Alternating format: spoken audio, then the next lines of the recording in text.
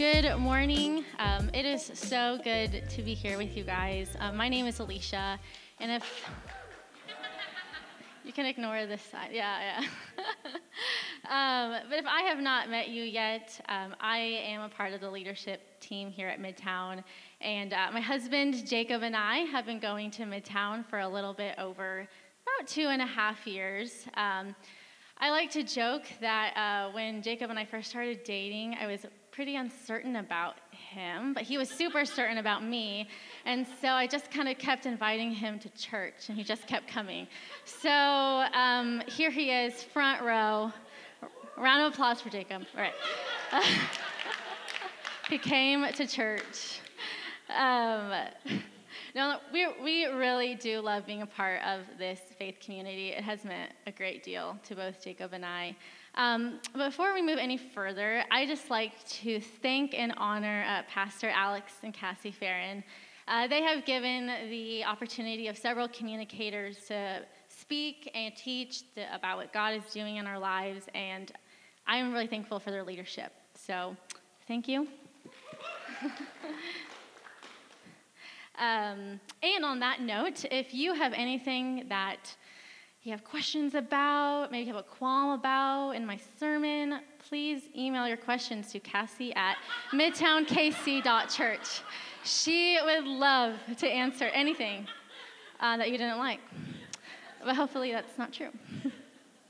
All right, before we get in, I have the privilege of talking about Haggai.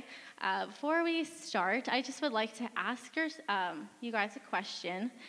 Who in this room finds yourself saying these 4-letter words often? I'll do it later. You might say you have a tendency to procrastinate, and those 4-letter words you find yourself saying with getting your oil change, with going to the gym, cutting out junk food, maybe telling someone you love them, and cleaning out a cluttered space. And procrastination is actually defined as putting off later what you should be doing now. So, when Jacob and I first got married, Jacob, had this idea that every Monday we would do Monday Fun Day.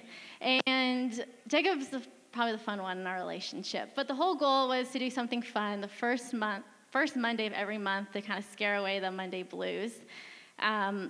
I think we've done it once. Another thing we tried to implement was Yoga Fridays. I will say that lasted a little bit longer than Monday Fun Day by like 2 more days. And it wasn't even like consecutive Fridays. It just kind of maybe was in a span of like 5 months.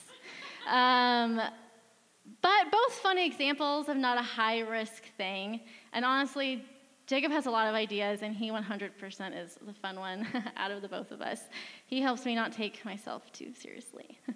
But we should probably stretch more, probably should have more fun on Mondays. But these tasks are more out of like a laziness and like the pure spirit of procrastination. So I'm just going to define the difference between procrastination and laziness. A clinical psychologist describes the difference as laziness is like, I have absolutely no desire to do this. I'm actually unwilling to do this. Procrastination is, it troubles me to think about this. Therefore, it's hard for me to get the job done. And to me, that's a pretty big difference. Laziness is, we just don't really want to stretch because we're a little lazy. Procrastination, for me personally, was talking about finances. I hated that topic, and some of you guys might have cringed in this room thinking about your finances. But it was a subject that really troubled me to think about, thus I just continued to put it off. And it's very human to procrastinate, and we have kind of become experts at delaying the important. So it's important to ask ourselves, how has procrastination presently and in the future affected our lives, specifically our spiritual lives? When I started to go back to church a little bit post-COVID, it was really hard for me to get up on a Sunday and show up to church after a year of being a bedside Baptist for a while. Just pull out the laptop, open it up, stream a service. So when I started going to church regularly, it kind of felt like a sandpaper season where I was like, this is super uncomfortable because I was starting to exercise stuff in my spiritual life that was kind of set on the back burner. And we may procrastinate our spiritual lives for many reasons. I can imagine you guys can think of some yourselves. But often it might be a narrative we tell ourselves about God and how he actually feels towards us.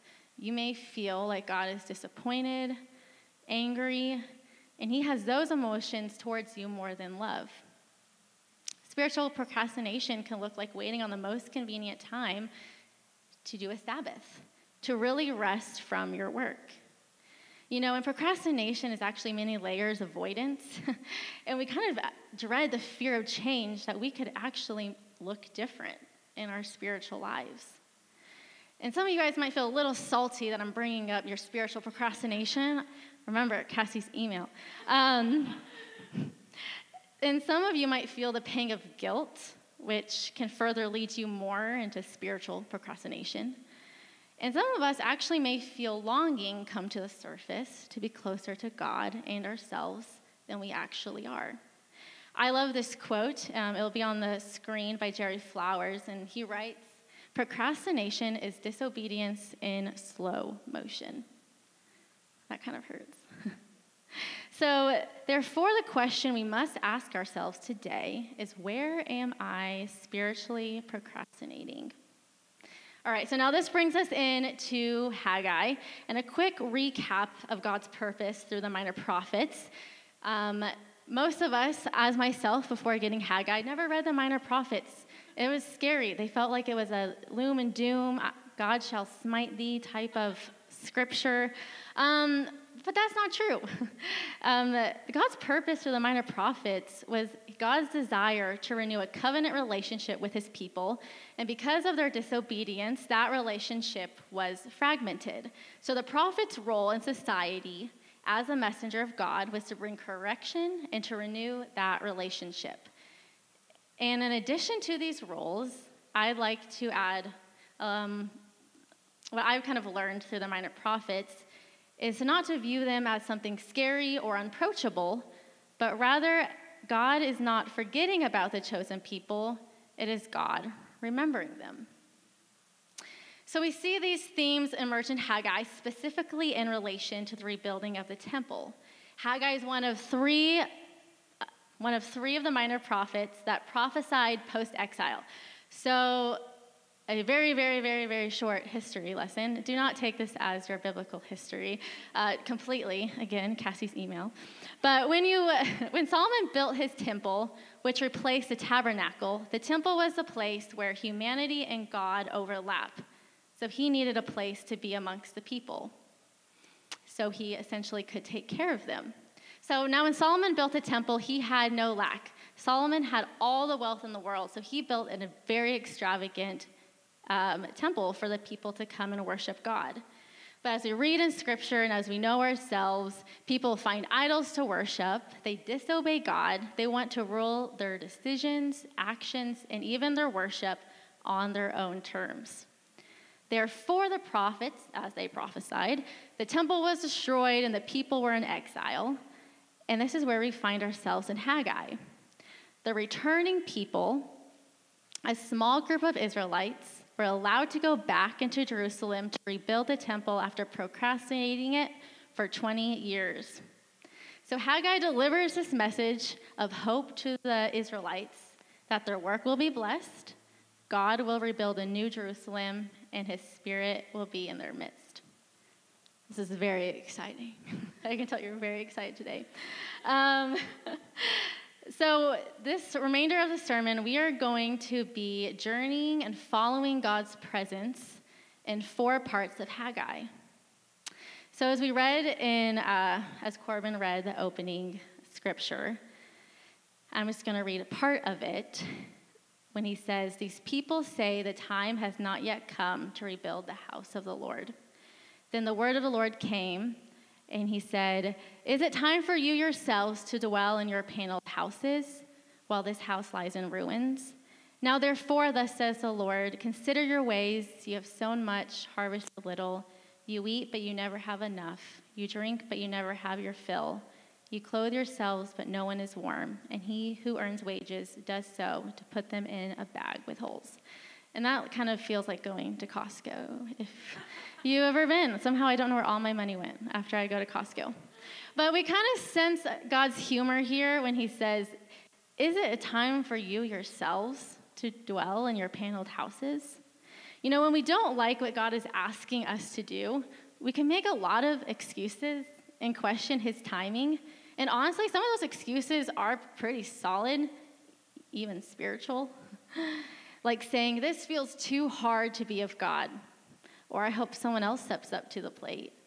I have too much going on in my own house. Later would be a better time with my schedule. So by the time Haggai speaks to these people, remember 20 years later, the remnant began the building process, but they stopped and only laid the foundation down.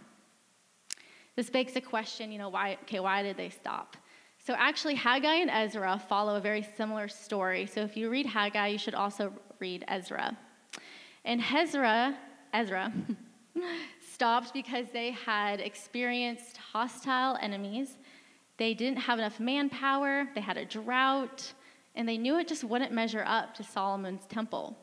And these are actually pretty valid reasons to argue, I'd rather use this money for my own house. But however, this opposition didn't turn them to God. It turned them to themselves.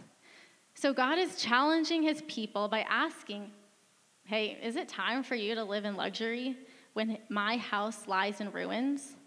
And we know that when God asks us a question, he's not really looking for new answers. He knows. He actually asks us, so what is in our heart is revealed. He asks us so we can know what's going on with us. And since Adam and Eve, our hearts have been easily bent towards sin, or as we say at Midtown, to our disordered desires, which turn into our priorities. And if we're being honest, we neglect what is being asked of us today and push it off until possibly tomorrow, possibly next month, next year, next decade. And for the people of God, it was almost 2 decades. In verses 5-6, God asks, again, consider your ways. You've sown much, you eat, you never have your fill, and fill your bag with holes. And actually, according to several commentaries, the Hebrew figure of speech for this phrase is literally put your heart on your roads. God is asking his people to consider what direction their lives are going and if they really want to continue that way. Because their identity was being found in their comfort, power, personal gain, money, and simply just kind of being okay with God. And this is a sneaky trap of sin, and what we actually see in Genesis chapter 4, verse 7, when it writes, "But if you do not do what is right, sin is crouching at your door. It desires to have you, but you must master it." This is also what the Bible means when he says our sinfulness is blindness. So therefore, the presence of their sin, right, their disordered desires, is taking presence and keeping that relationship fragmented. Who knows, if you're in a relationship with someone and you have all sorts of desires that are not lining up with what the covenant or in a marriage or friendship is aligned to, it fragments that relationship. And this is where we find the first group of people God is speaking to, the distracted, the people who say the things of God can wait. The people of Haggai were constructing their entire lives around the throne of self. In verses 7-11, God invites the Israelites to consider where their priorities have taken them. He asks the distracted to take a hard look at their decisions and evaluate the road their hearts are on, and simply notice what has their distractions led them to. How has it affected their identity? Our sin kind of creates that short-term high when we focus on building our own souls or building our own lives, but does not bring lasting peace, love for our neighbor, or true joy to our souls. And this is actually God's presence in our misplaced priorities. He brings us to the end of ourselves. so that we can turn away from our little kingdoms and find the life Jesus calls abundant. He is inviting us to look at what happens when we look to ourselves to fulfill our longing instead of God. God, in his love, gives us the freedom to choose, and it is a beautiful gift. But we don't have freedom from our consequences, and this is what God calls our attention to. All right, part 2. Haggai addressed in their missed expectations. In verses 3 through 5 of chapter 2, he writes, "Who is left among you who saw this house in his former glory? How do you see it now? Is it not nothing in your eyes? Be strong, all you people of the land, declares the Lord. Work, for I am with you, according to the covenant that I made with you when you came out of Egypt. My spirit remains in your midst. Fear not." So we actually see in Scripture that some of the old men and women could remember Solomon's temple, right? It's about 70 years, so they're like early 70s, maybe some 60s. But they remembered Solomon's temple with all the gold, silver, and beautiful treasures. And this temple, as I mentioned, was not going to compare any shape or form to what they were building. In Ezra 3:11 through 13, actually describes what this experience was like for those who could remember. And it reads, "But many of the priests and Levites and heads of the fathers' houses, old men who had seen the first temple, wept with a loud voice when the foundation of this temple was laid before their eyes. Yet many shouted aloud for joy, so that the people could not discern the noise of the shout of joy from the noise of the weeping of the people." You know, it was enough for just the foundation of the temple to make the older generation wail in tears and the younger generation shout with joy. And this brought extreme discouragement to the people of Haggai. And this is what would prohibit them from rebuilding. You know, as I was studying Haggai, and specifically in this section of Scripture, I realized I met our second group of people, the discouraged. In the first section of Haggai, God addresses the distracted with their disordered priorities. And in this section, through unmet expectations, God addressed the discouraged. Now, I would imagine everyone sitting in this room has experienced some form of unmet expectations. We know personally that life does not go as planned. You could have missed expectations in your job, in your friendships, maybe your marriage, family, maybe even yourselves. And when those unmet expectations go unmet, we can feel bitter, we can feel angry, resentful, but ultimately discouraged about the future. And this is where we find our stories in Haggai. Now, through the discouraged Israelites, this led them to comparison. We see it in verse 3 when God asks, "How do you see it now? Is it not yet nothing in your eyes?" And it is so hard to not compare ourselves. We compare ourselves to our friends. We compare ourselves to the money our friends make. We compare ourselves to families. We compare ourselves to people within the church. We can even compare ourselves to our past, kind of how things used to look like. The Israelite people were stuck on the good old days and could not move forward into the future because their present was so sad. And they chose to hide their presence from God. And I begs the question, what does that look like for us? What does it look like for you to hide your presence from God? It could look like procrastinating hard things. It could look like daydreaming that you have another life, you have another totally different family or job. And it also could look like telling people you are good when you are not. And we actually have to really practice bringing our presence forward to God and choosing to not sit and scroll, busy your schedule, or numb yourselves in a way when our unmet expectations are right in front of us. And speaking to you today, I have found myself in both camps of people. I have been the discouraged and I have been the distracted. And like the Jewish people, I forget what it's like to have Jesus' presence restored in my unmet expectations and in my disordered desires. Recently, my family and I cleaned out our garage this summer. And we hadn't touched our garage in over 13 years, probably. And so we kind of let things accumulate. You know, when you don't touch something for a long time, things build up, especially in spaces. And to just give a quick, brief background, my dad suffered a tragic accident when I was 12, and it led us to kind of put things on the back burner, one of them being the garage. And, you know, and when he fell, there was like this very immense disappointment, discouragement, and a big unmet expectation of what we thought our family would look like. So this summer, we got together, rallied our friends, and Jacob.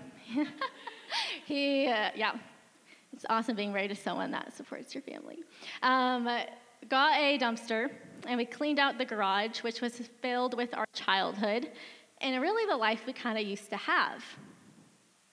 And as we got to the foundation of the garage, there were some things that we absolutely did not want to keep, like the 2009 Wii, but there also was a lot of things that we wanted to keep.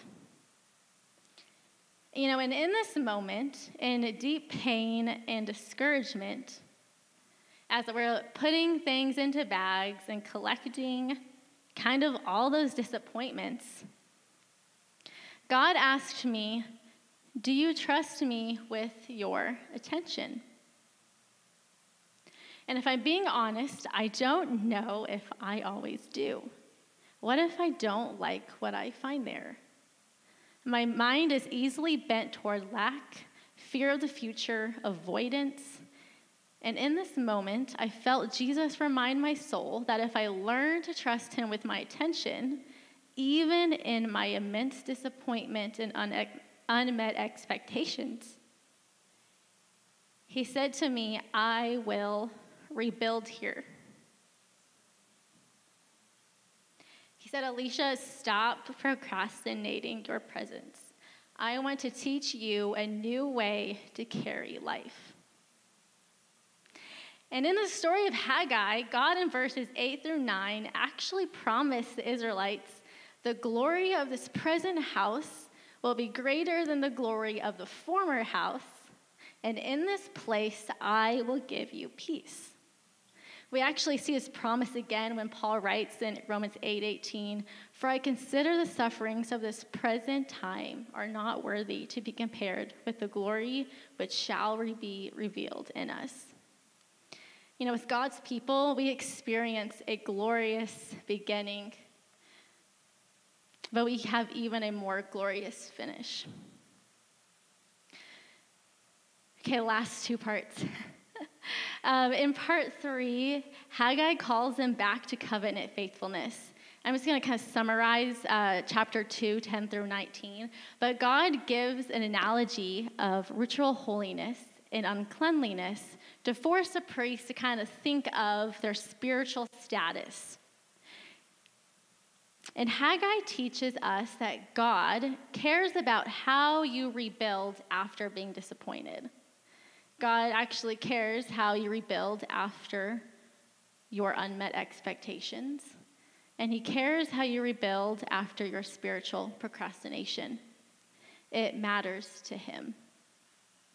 There's a quote I love from Dean Orland. It'll be on the screen from his book called Deeper. And he writes, "We are complicated sinners. Sometimes we take 2 steps forward, 3 steps back.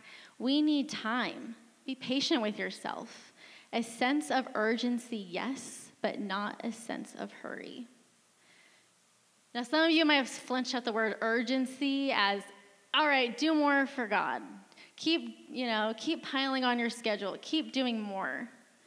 But rather, it is an invitation to give your full presence to God in all your situations.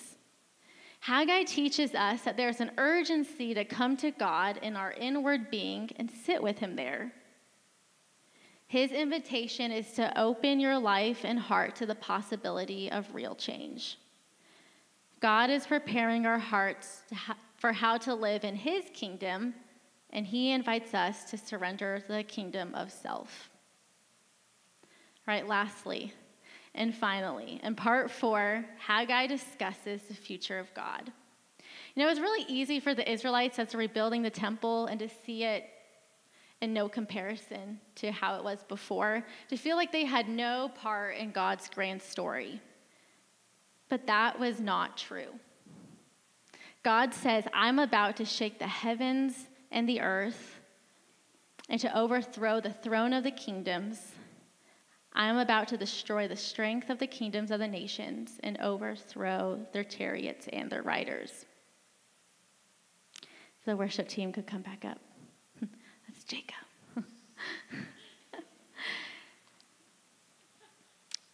God promises to fight for his people, and what can be shaken will, but what will remain will stand strong.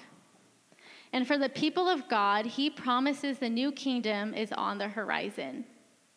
And this kingdom will actually be an upside-down kingdom, where the first shall become last, the poor in spirit are blessed, the children are asked to come at his feet, the outcast is welcomed, the poor and marginalized have a place at the table, and the undesirable find their healing at the hem of his garment.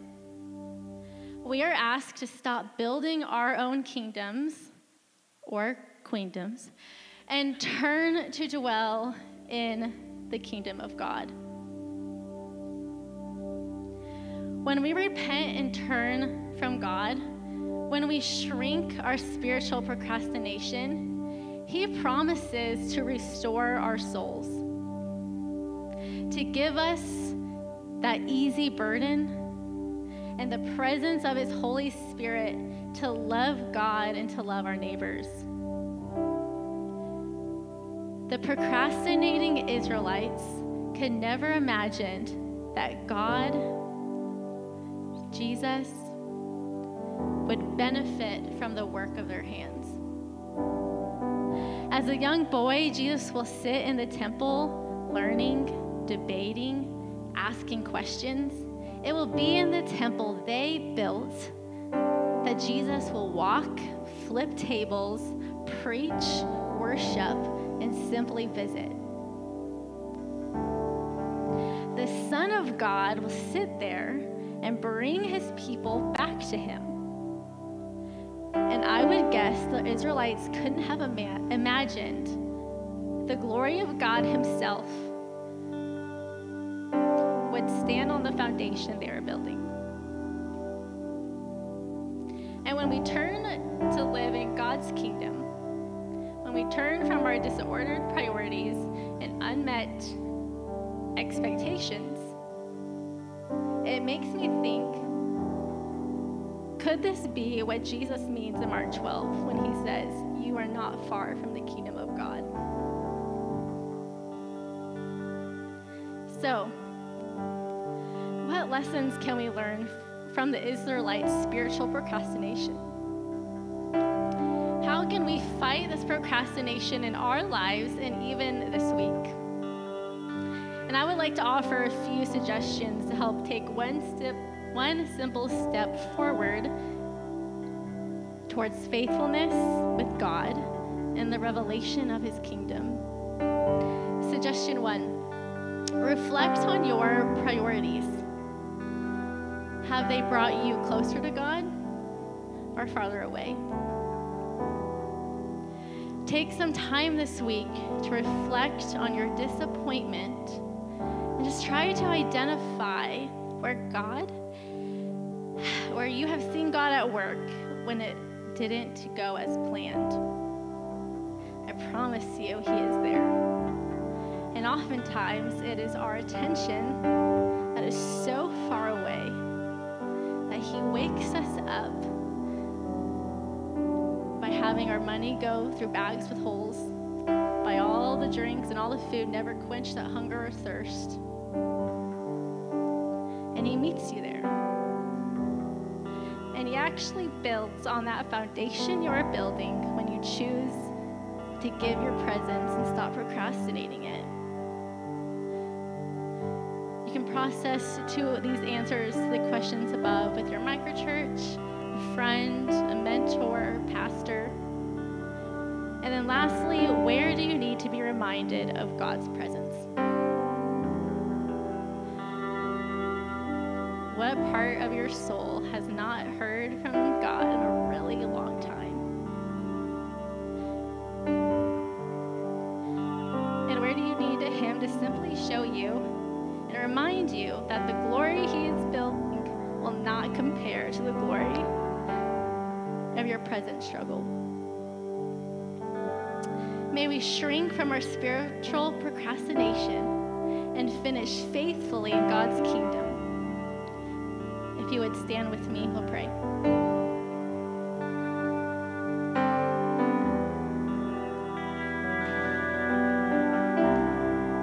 Dear Jesus,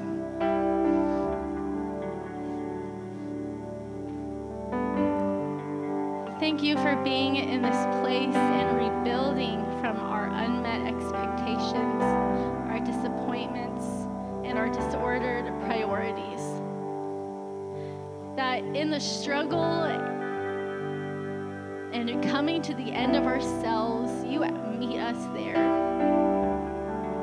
And you rebuild on that foundation, and you bring your love forward into all of those spaces that have been cluttered, filled with dust, that have not seen the light maybe in years. And we pray that the Holy Spirit would shine His light on all of those areas, and that we would be reminded that you care about how we rebuild from the ruins, and that you make it even more glorious than we could have imagined.